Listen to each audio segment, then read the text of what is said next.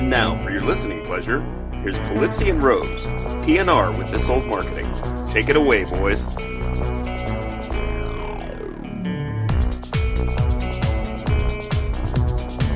Well, hello, content marketers, and welcome to episode number 12, the Dirty Dozen episode of PNR's This Old Marketing.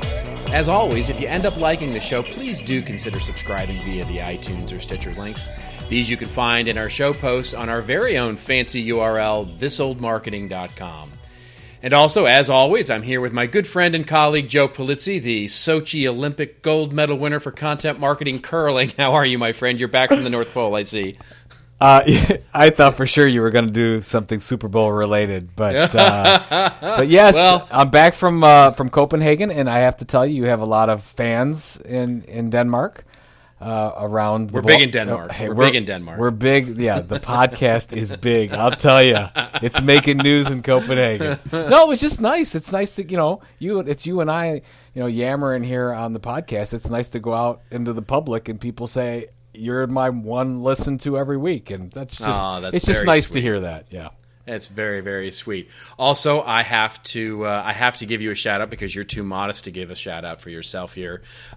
Epic Content Marketing doing epic things, number 39 on the Amazon charts. Congratulations, my friend. Yeah, that is just fantastic news. Well, and I have to give kudos to you because as I put in the acknowledgments and in the beginning of the book, a lot of the thinking comes from my friend Robert Rose. But I'm amazed that how well it's doing. Actually, yeah, it hit across the board last week, number ones in all the sales and marketing categories, and made it up to 39 overall. And what was funny is there was a point where it was one ahead of Sheryl Sandberg's Lean In, and I basically told her to lean out a little bit.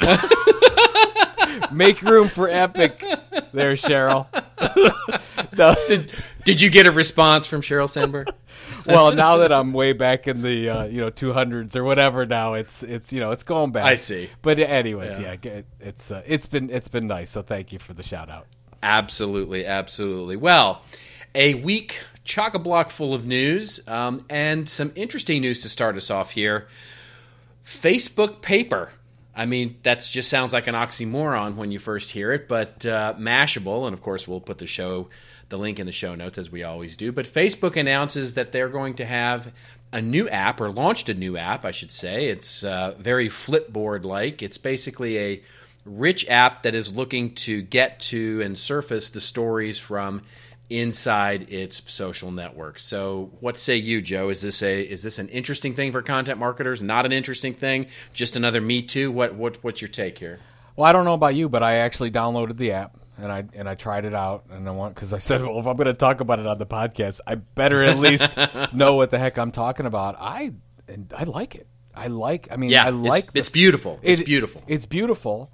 And I guess for those people that don't know how it works, so I can see in a new format what my friends are doing, and it sort of picks out the ones with images and leaves those first. So it's actually really easy to scroll through, and it has all the likes and comments just like you would normally have. But what you can do is you launch the app, you can actually pick other areas. Like I pick tech tools and ideas, and they're curating from outside. I mean, they're actually.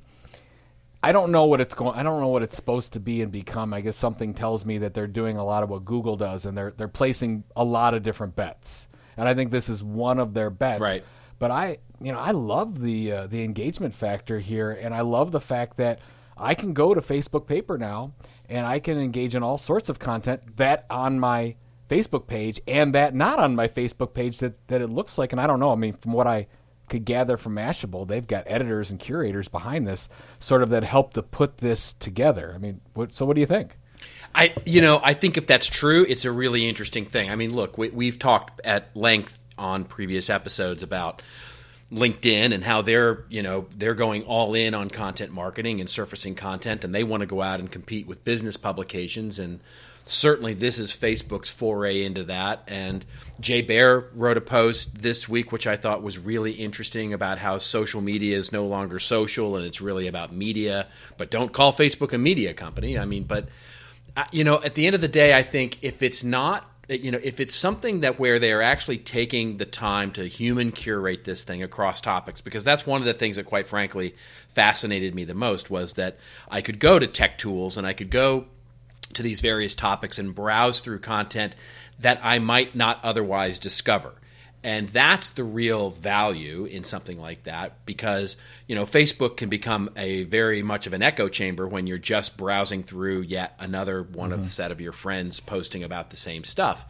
And interestingly, this was the really innovative thing to me, was to be able to see Facebook and the content that's being generated across its vast atmosphere in a really different way. So I think it's ultimately, I really like it if it truly is. If it just becomes another algorithm, just basically a filtered search, I think it's going to get gamed, and I think it's just going to become another Me Too sort of idea. But the idea that I can customize it and get human curated stuff is a really interesting play, I think. Well, and I'm actually asking this question because I don't know. I mean, the title of the article is "Facebook Paper is Content, but Don't Call Facebook a Media Company," the Mashable one that you're talking about. Now, first of all, we know that Facebook has a media business model because they sell sponsorship and they do. So the business model is as a media company. I know they're denying that they're a media company, but now that they are actually curating content, because a lot of media companies don't create original content, they curate a lot of content. Look at Upworthy. Upworthy, they don't create any original content off of that. Right. That's all curated. So Facebook is absolutely becoming a media company. Now, is that important? I don't know. I guess I'm asking you. I just want to make the point that they absolutely are a media company, and whether or not they actually create original content, which the Post goes on and says that they may or may not, and what if Facebook does, and that doesn't matter to me. It is a true blue media company model as we see it now. Yeah, I mean, it is, right? And so, I mean, and this gets right to what Jay was talking about in his post that he posted this week, which, of course, we'll also put the link in the show notes, where he talks about the big three, right? So Twitter, LinkedIn, and Facebook are becoming broadcast media platforms.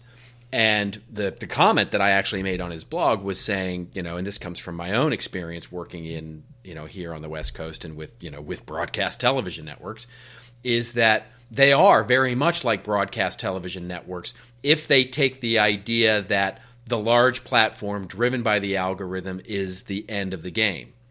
Now, if they start taking the idea, which brings us to another story that we'll get to in just a second, but this idea that they can become much more entrepreneurial about what they launch in terms of apps like this, Paper, and other ways into this mass of content, so that they can develop, quote unquote, the cable channels that actually pull out the interesting content that is within that vast repository that is called Facebook.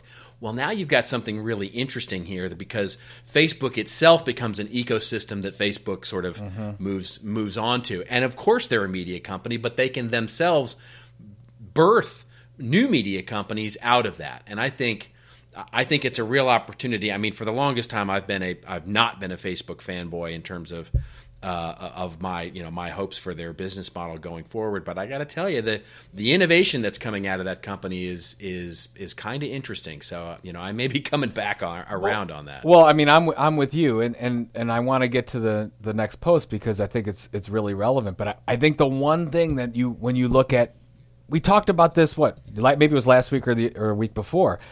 The media business model, the great media brands of all time, whether it's ESPN or Huffington Post now or New York Times, they all started with one channel, and then they started to diversify into other channels. I think it just took Facebook a longer time. Now we're starting to see that movement like we've seen, of course, the history shows us. So I don't know. I'm fascinated by it, and I think if you want to look at whether it's telling and whether it's really moving mountains here, look at the stock prices of both Google and Facebook here over the last couple days with these news blurbs that are coming out, and you'll see that Facebook is up, Google is down, the markets are paying attention. But you also showed me this. You have this other one that was Business Insider, I think. What's the go through this one. Well, and I think actually this I don't think Paper moved the market. If any story moved the market, it was this one actually, because this one was done actually on the earnings call. That's true. where Zuckerberg talked about how basically they are going to go compete directly with Google for dominance of search, which, at its core, you go, really, Mark, right? Have you been to Denver lately? Or have you just been, are you thinking that hard about it? But he claims that Facebook now has a bigger index of data on hand than any other search engine, and that includes Google, which at its surface you go, I just don't believe that that's true. I mean, when you think of the size of the Google index and what it's actually spidering on a daily, hourly, minute-by-minute basis versus what Facebook has. But then you start to think about all of the different attributes and the depth at which the Facebook index has to go to sort of draw the conclusions that it does about you might like these friends and you might like this content and that sort of thing. And, so the definition of index certainly comes to play here. But all of that aside, because that's sort of inside baseball techno babble stuff, it's really interesting to me how Facebook is looking beyond its social media sort of platform and looking at itself as a platform of content and how it actually delivers useful applications to its users. And that to me is a really interesting play here, because it becomes, if you think search is in a world of hurt right now, like I've heard so many people talk about how Google is in this world of hurt because you go to a Google search and it's fairly useless. Now, I will say I go to Facebook and I've tried their search, and that's just as useless right now. But what he's saying is that they're going to use this graph index and make their search a lot better than Google. So I think it's a big bold move, and from that perspective, I like it. Well, obviously they're going right after it because he said it purposely that they do more indexing than, I don't know the exact quote, than anyone else, which would be poked right at Google. I had two takes from this. One, this the Google, what's the Facebook search? Graph search. Graph. The graph search reminds me of Google 411. And the purpose of Google 411 was for them to, we'd call in and get information, and they would basically record our voices, and they would have, hundreds of thousands of people all over the planet ask questions in all different ways and all different tones and all different accents, so Google could master basically listening to voices and being able to ultimately, that search would be all about voice recognition. Right. And they cut Google 411 because they got to 99.9% accuracy and they didn't need it anymore. It was a test. I think that's what Graph Search was.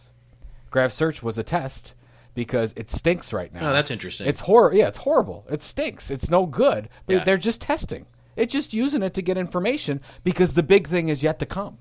We don't know what that is. So that said, for whatever, if that's worth anything.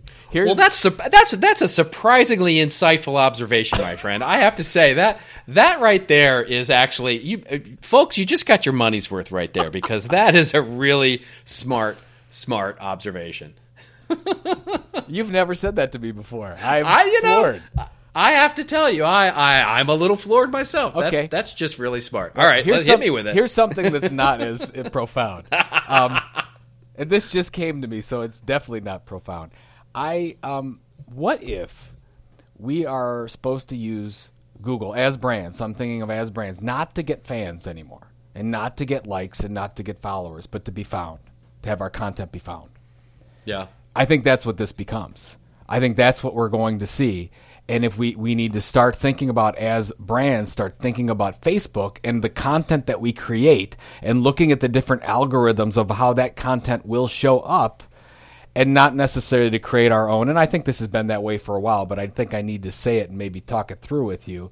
But just so we're not thinking about our page, right? It's not about our Facebook page and getting fans on that page, but it's another way to get our stuff found so that we can get direct connections with whoever's out there looking for the kind of stuff that we have to offer. Does that make any sense? It does, actually, because that gets back to one of the sort of, it's a subtext of what Jay was talking about in his post, which is this idea that he actually flat out comes out and says it, and there was a few comments on his blog post that seem to disagree with this, where he says, look, the social media platforms really don't care if you connect to other people or connect in a social way. What they care about is that you find the thing that you're looking for, or that you quote unquote tune in, right?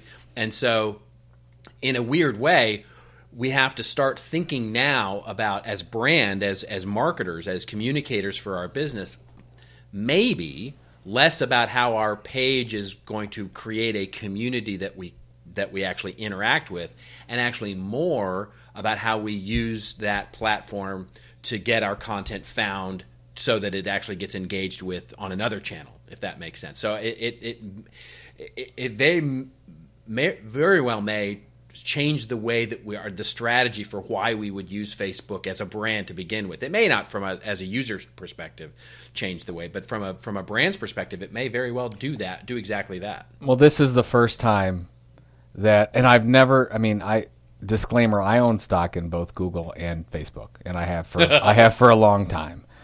So I don't know where the bets are going to be. I'm placing bets on both of them because I think they're both going to be successful. But this is the first time, after really looking at this and really getting it, that I think they're going to go head to head, like really seriously head to head. And it's all about the web being useful.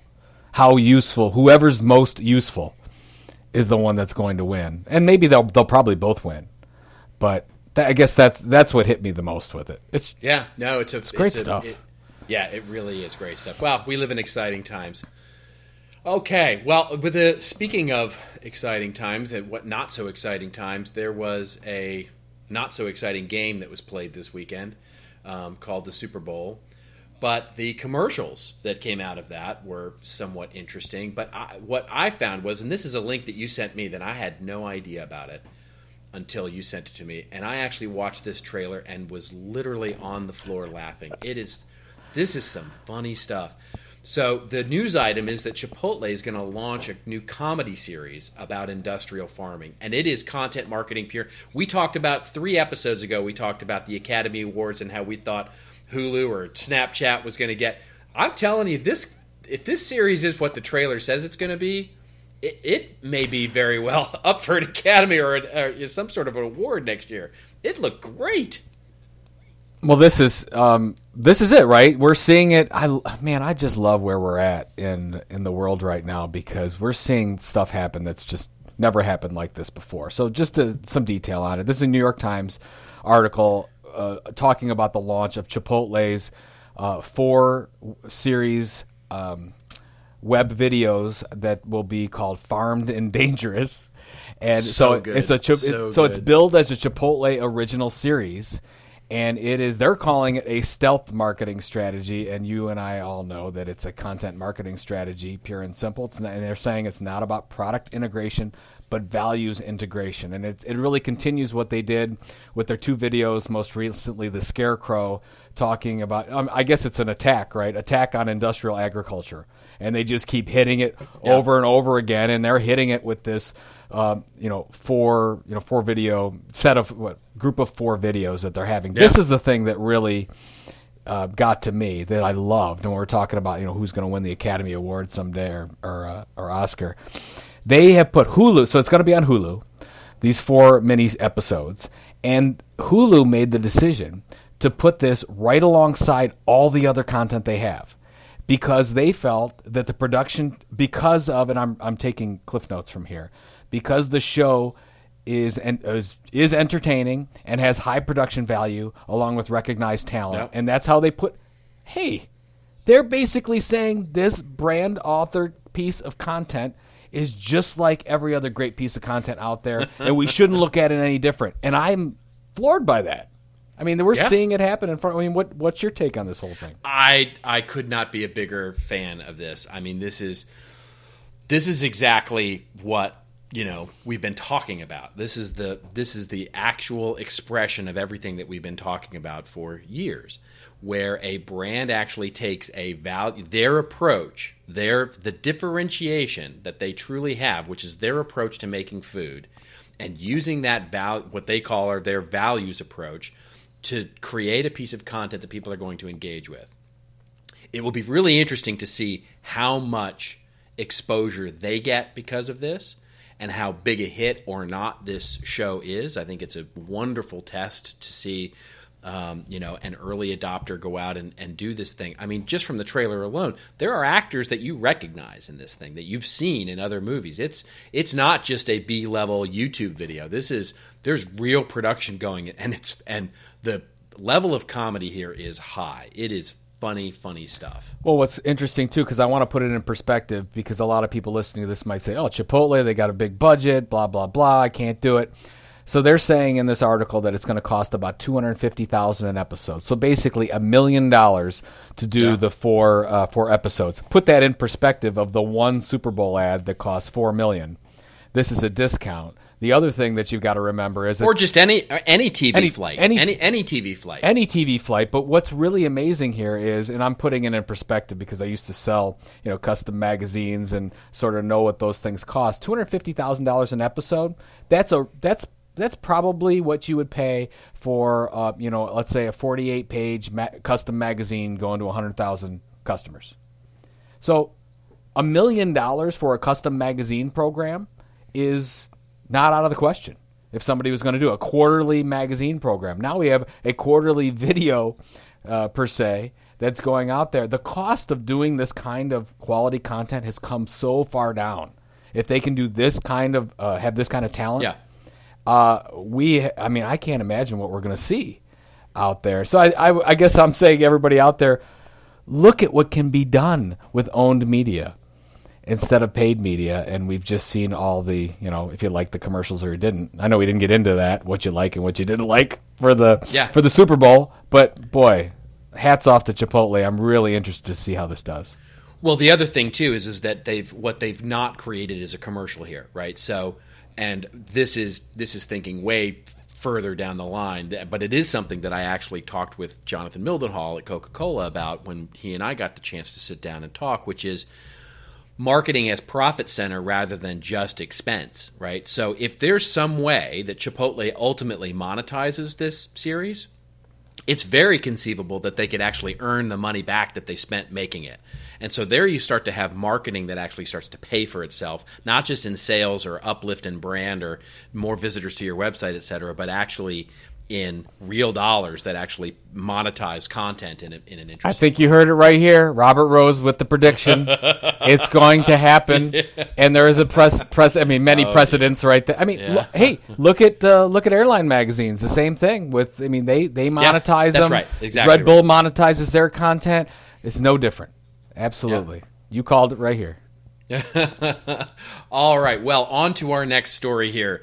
The headline here grabbed me, and I actually went and read this article, and it was a surprise to me. I'm still chewing on this one a little bit.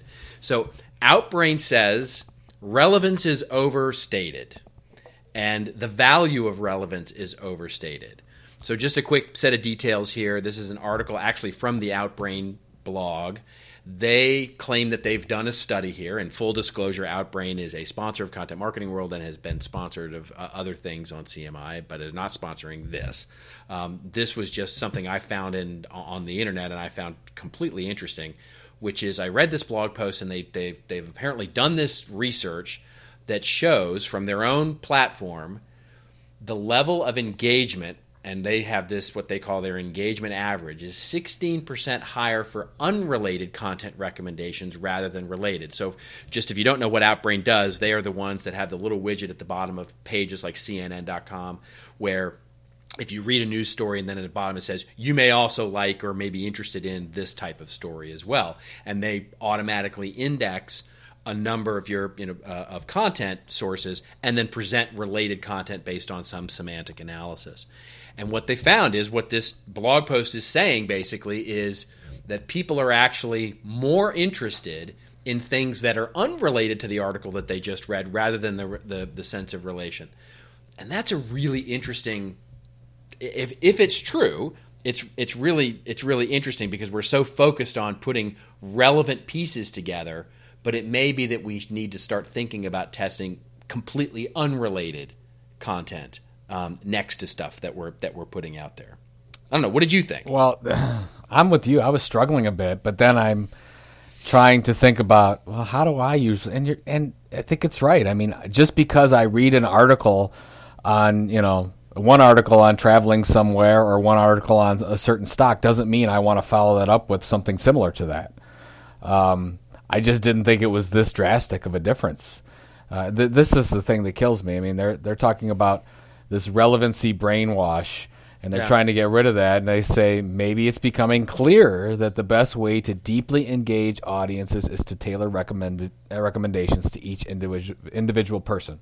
We're talking about one-to-one marketing, and I thought it was a great study. I want to see more. I want to see it in action. I want to see if this is true. Then there are a lot of websites that are set up the wrong way. Well, but here's the interesting thing: is if it really is true, then what does it say about relevancy engines at all?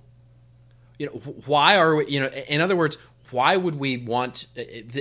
In a weird way, this tends to kind of argue against any kind of automation of a platform to show related content at the end of my blog. No. I think I don't know if I agree with that. I think that it's a different kind of relevancy. I think it's not a relevant an article that's just like the one we read. I think it's like, hey, if you read something on apples, we have the algorithm that knows that people that read something on apples are going to love something on peanut butter. It doesn't look related at all, but we've got enough data to tell us that that's for you. That's what you like. I think that's maybe the new kind of relevancy is looking at the persona of the person, right? Isn't that it? Yes, I guess that's true. And what they're saying, and let's be clear, there's a reason that they're blogging about this. You know what I mean? So it's not that they're not trying to talk us out of what they like apples and peanut butter. I mean, exactly. That's it. Right. So there's a reason that they're. But I guess where I'm still struggling is this idea that okay, but this gets directly to what we were talking about earlier in the show, which is this idea of how much data do you have to have about someone before you can tell not only what's relevant but what's not relevant. You know what I mean? Yeah. It's like, how much data do you have to have on me to know that peanut butter and apples are something that I like together that may be unrelated in concept to each other, but that are actually related to me in a way that I would want to click. It's a fascinating thing to me because ultimately that to me it comes down to the eye of the beholder and testing in your own. In other words, apples and peanut butter may not be something that I'm going to be interested in reading Content Marketing Institute blog, but I might be interested in reading on a travel blog. And so the context of which I find myself also affects what is not relatable to me. I'm talking myself into circles here, but basically it's something that I'm still wrestling with, basically identifying something that is not. You know what I mean? Rather than something that is. And it's a tough hill to climb. Well, I think the takeaway is on this one is that maybe we just have to question what relevancy is when it comes to the content. That's right. That's exactly right. What is relevancy? That's really a fascinating and by the question. way, and testing. So when you're looking at what's at the bottom of that page, I think you really need to test if they've just gone through an article. Like what is the next article, and do they want an article, and do they want something else? And when you just said who has the data for all that, I just thought of who does? Facebook. They just told us. I know they got 3 trillion right? indexed or whatever they said. So they got it. They know exactly that apples and peanut butter either go together. They don't. Exactly. So All right, well, that brings us to the segment of the show that apparently is one of your favorites out there, folks, which is our Rants and Raves, where we take a segment of the show and talk about all of the things that we either really hate or really love over the last week. And Joe is going to go first, and I think you have do you have a rant this week? I'm gonna do a rant, and I've got 2, but they're both Super Bowl commercial related. The one is, and I gotta have a shout out here. Let me bring up the article. I gotta have a shout out to Ann Hanley because I was looking at her Facebook post and she was saying, "Please, SodaStream, would you copy edit your commercials?" Because they had this thing. Scarlett Johansson did the commercial, saw it, and she said less sugar, less bottles, which. A good copywriter would know that it's less sugar, fewer bottles. Right, exactly. But she didn't get that. So I just thought the fact that, wow, you just spent $4 million on this ad, and you didn't have somebody copyright this bad boy? I don't know. That was my take on this one. There's a whole, actually, if you're really interested, there's a whole lot of issues with the SodaStream. The other one was, just thinking about this, you know how she goes through the commercial and then she says, I'm going to make this go viral? Right, and then she doesn't do anything to make it go viral. She doesn't do anything to make it go viral. But the other thing is, what are we supposed to do? Is there a hashtag? Is there a call to action? Are we supposed to go someplace? Are we supposed to do something? Nothing. I'm just supposed to be in awe, and I'm going to make this thing go viral because of Scarlett. I just thought, it's just that's what was overwhelming me about or maybe underwhelmed me about the Super Bowl commercials boy, the lack of calls to action just floored me. Yeah, there was a few people who called that out. I mean, not to forgive the pun there, but yeah, it's amazing. The lack of integration, was truly astounding. So that was the one, and the other one, and I'll put this in the show notes. I wrote an article on LinkedIn. I've been doing it for this is like version 3 of this article, and it's what can a Super Bowl ad buy you in content. And I just, almost want to rant on the idea of companies spending $4 million on one paid placement, and all the things that we could do with it as content marketers. By the way, for those of you counting, that's $133,000 a second, which is a lot of money. And I just some things. I'm going to rattle off some things that you could do with that. You could have 53 issues of your own print magazine. Believe it or not, 53 issues. You could have 17,750 blog posts for that. 1,300 white papers. This is what I like. You can get your very own chief content officer for 27 years. or a fantastic managing editor for 44 years. 17 full-scale customer events in person to 250 customers. 50 books, 400 infographics. You get the point. I make the point. We do it every year because we just want people. Not that there's anything wrong with paid media. We talk about it here. There's nothing wrong with advertising. Advertising and content marketing go together like apples and peanut butter, apparently. There it is. But I think the point is that we have to look at our strategy, and sometimes maybe there's a better way than paid. So that's my 2 rants for the week. How about you, my friend? Yeah, well, and just to feed off of yours quickly is, one of the things that I love that I didn't see that they did this year, which kind of disappointed me, to be honest. As you know, I'm a Coca-Cola fanboy for their marketing strategy, but last year in the Super Bowl, I noticed that they used one of the videos that they created for their content marketing effort as the Super Bowl commercial. It was the security cameras That's right. Video, which I thought was just genius because it was sort of used the content marketing effort as kind of the B league, or basically the junior leagues, as it were, and see how it resonates. Find which stories really resonate with the audience from a owned media perspective, and then integrate that into a paid media perspective, which is the Super Bowl commercial, which of course gets you all sorts of earned media, the messages around, the talk shows talking about your commercial and how awesome it really was. And I thought it's still a story that I tell to this day of how they really leveraged one very inexpensive piece of content and leveraged it in a much more holistic way. And they didn't do that this year, although the foreign language version of America the Beautiful, I thought was wasn't really well done. Wasn't that something? And I'm wonderful. I'm floored by the amount of negative criticism over that. The interesting thing was somebody said that it really wasn't a lot of. Basically, the reason that it got to trending was because so many people piled on to the very few comments that were negative. Oh, okay. I thought that was an interesting take. I don't know that that's a fact, but I thought that was a really interesting take, was that sort of the overreaction to the very few negative actually made the trending hashtag trend on Twitter. Yeah, everything is bigger online. There you go. Yeah. All right, well, my rants, I have a rant and a rave this week. I have 2. So feeding off of the Super Bowl stuff, my rave is really about the anti-commercials or the adjacent commercials. And I just loved especially what Newcastle Brown Ale did here.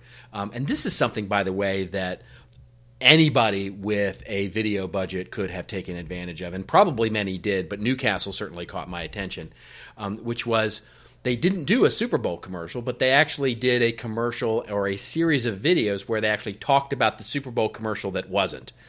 And the two ads, or videos, if you will, that were really caught my eye were one where they had Anna Kendrick, and literally the video in its entirety is a minute and a half or 2 minutes of Anna Kendrick sitting in a chair talking about this Super Bowl commercial that didn't actually happen. And she gets progressively angrier as the video goes on by the time she storms off, and she's, there's all sorts of curse words and bleeping and everything, and it's very funny.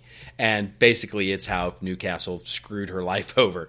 And then they actually did a second one, which is the animated version of what the Super Bowl commercial would have been. And it's basically a storyboard of Anna Kendrick's on this island, and this guy finds himself on this island, and there's fireworks and cats that come in with laser beams on their head and the whole thing. And it's just a really awesome homage to the over-the-top Super Bowl commercial. And they didn't have to do any of it. All they had to do was storyboard it. And then at the end, of course, it's all brought to you by Newcastle Brown Ale. So it was just a wonderful way to tell a story without actually having to buy the Super Bowl time and get a lot of spread of that content because of it. So that's my rave this week. My rant, and I don't have an answer for this, but it's something that's really starting to bug the hell out of me, which is these headlines, and we talked about it earlier, the Upworthy, the BuzzFeeds, the Buzzworthies, the Upfeed, I don't know how many there are these days, but they are just driving me absolutely crazy with these headlines that are now just invading Twitter, Facebook, LinkedIn, everywhere. And it's basically, the headline is always structured the exact same way, which is, I thought this was amazing until she, and then it drops, there's a ... or something like that. One of them is, before you say Africa's getting better, listen to what this one girl said right here at 1 minute and 20 seconds. And then you click through, and it's a video where you've got to wait 3.5 minutes before you actually get the answer. And it's just driving me absolutely crazy. And the one that sort of sent me over the edge was CNN actually did it this week, where they actually said, you'll see this girl stabbed her sister 40 times. Wait till you see the crazy reason why.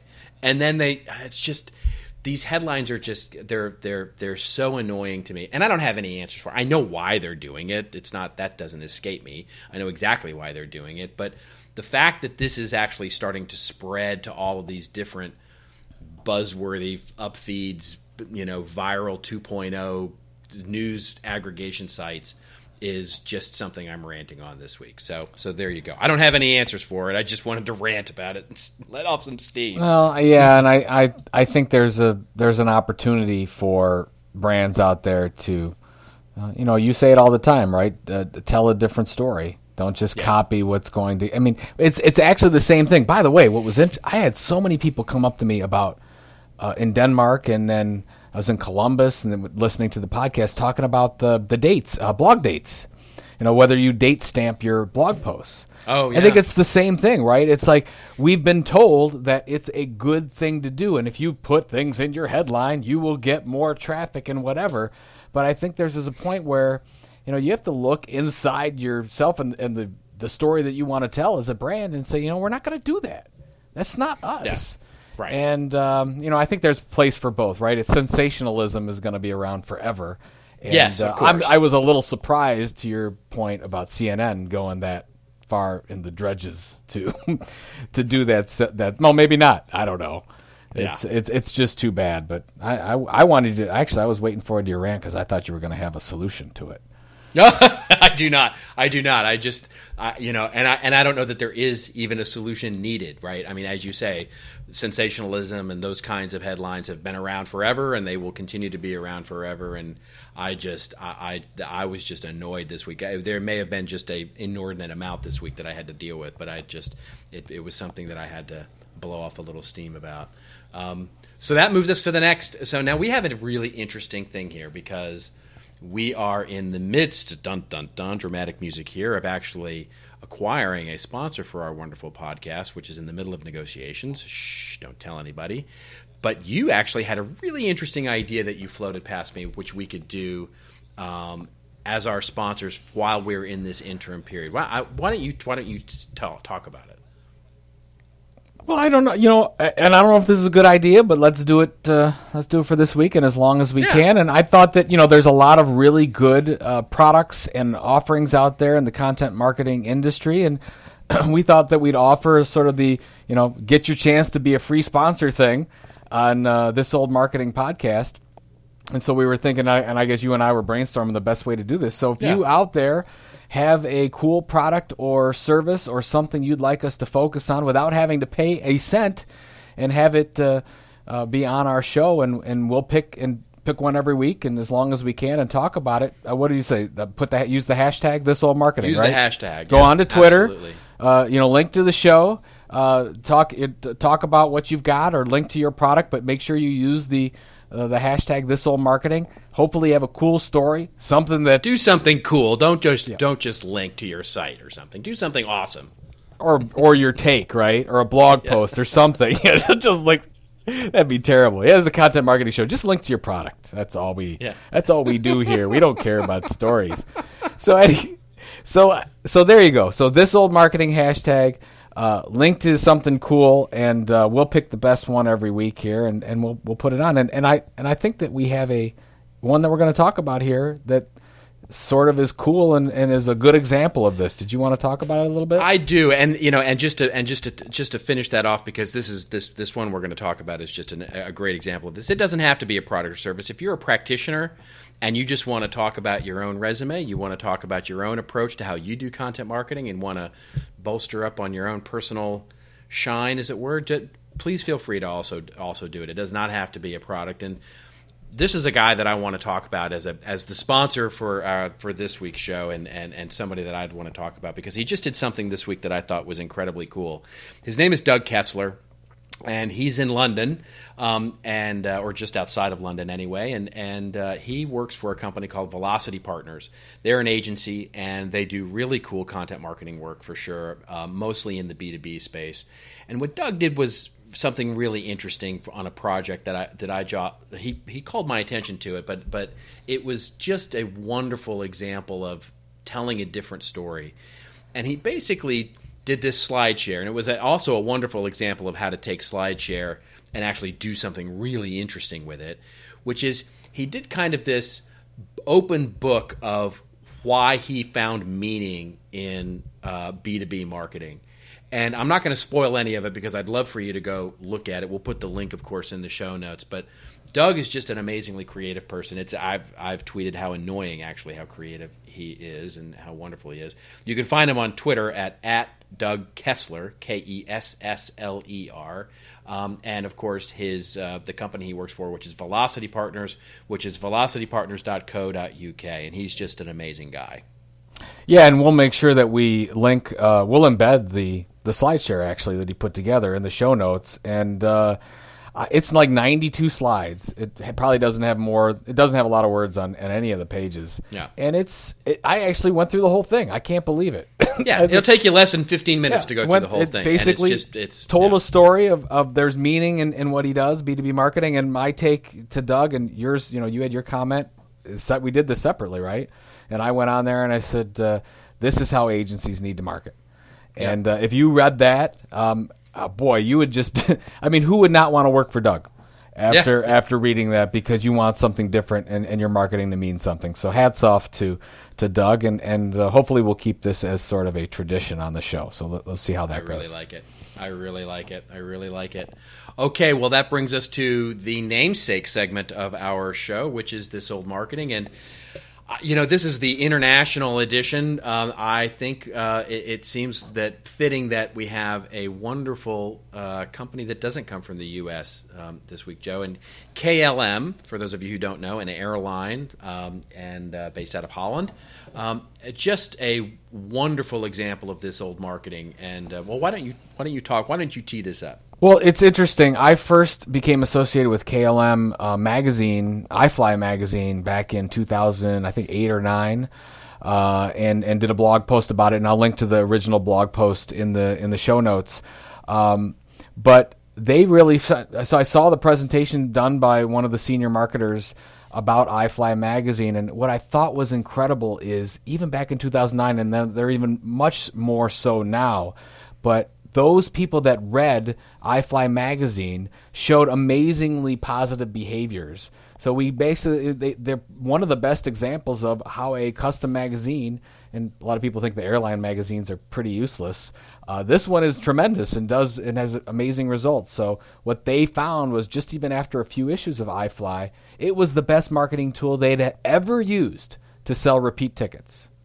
Isn't that something? Yeah. I was just blown away by it. It's amazing. And by the way, their magazine, their airline magazine, has long been considered one of the best in the business and is also the longest standing in the business. Pan Am was the first to actually start an airline magazine, but KLM was early thereafter in the 1960s and has continued its leadership in terms of providing wonderful content about Holland, about visiting, about vacations, about and it's just beautiful. I mean, the magazine, the new digital version is just absolutely gorgeous. Oh, you're right. It's visually stunning, and some of the things like the average reader spends 20 minutes with the magazine, 20% read the entire magazine, and their goal. What I loved about this is they, just like everyone else that doesn't do this, they actually started out with a business goal.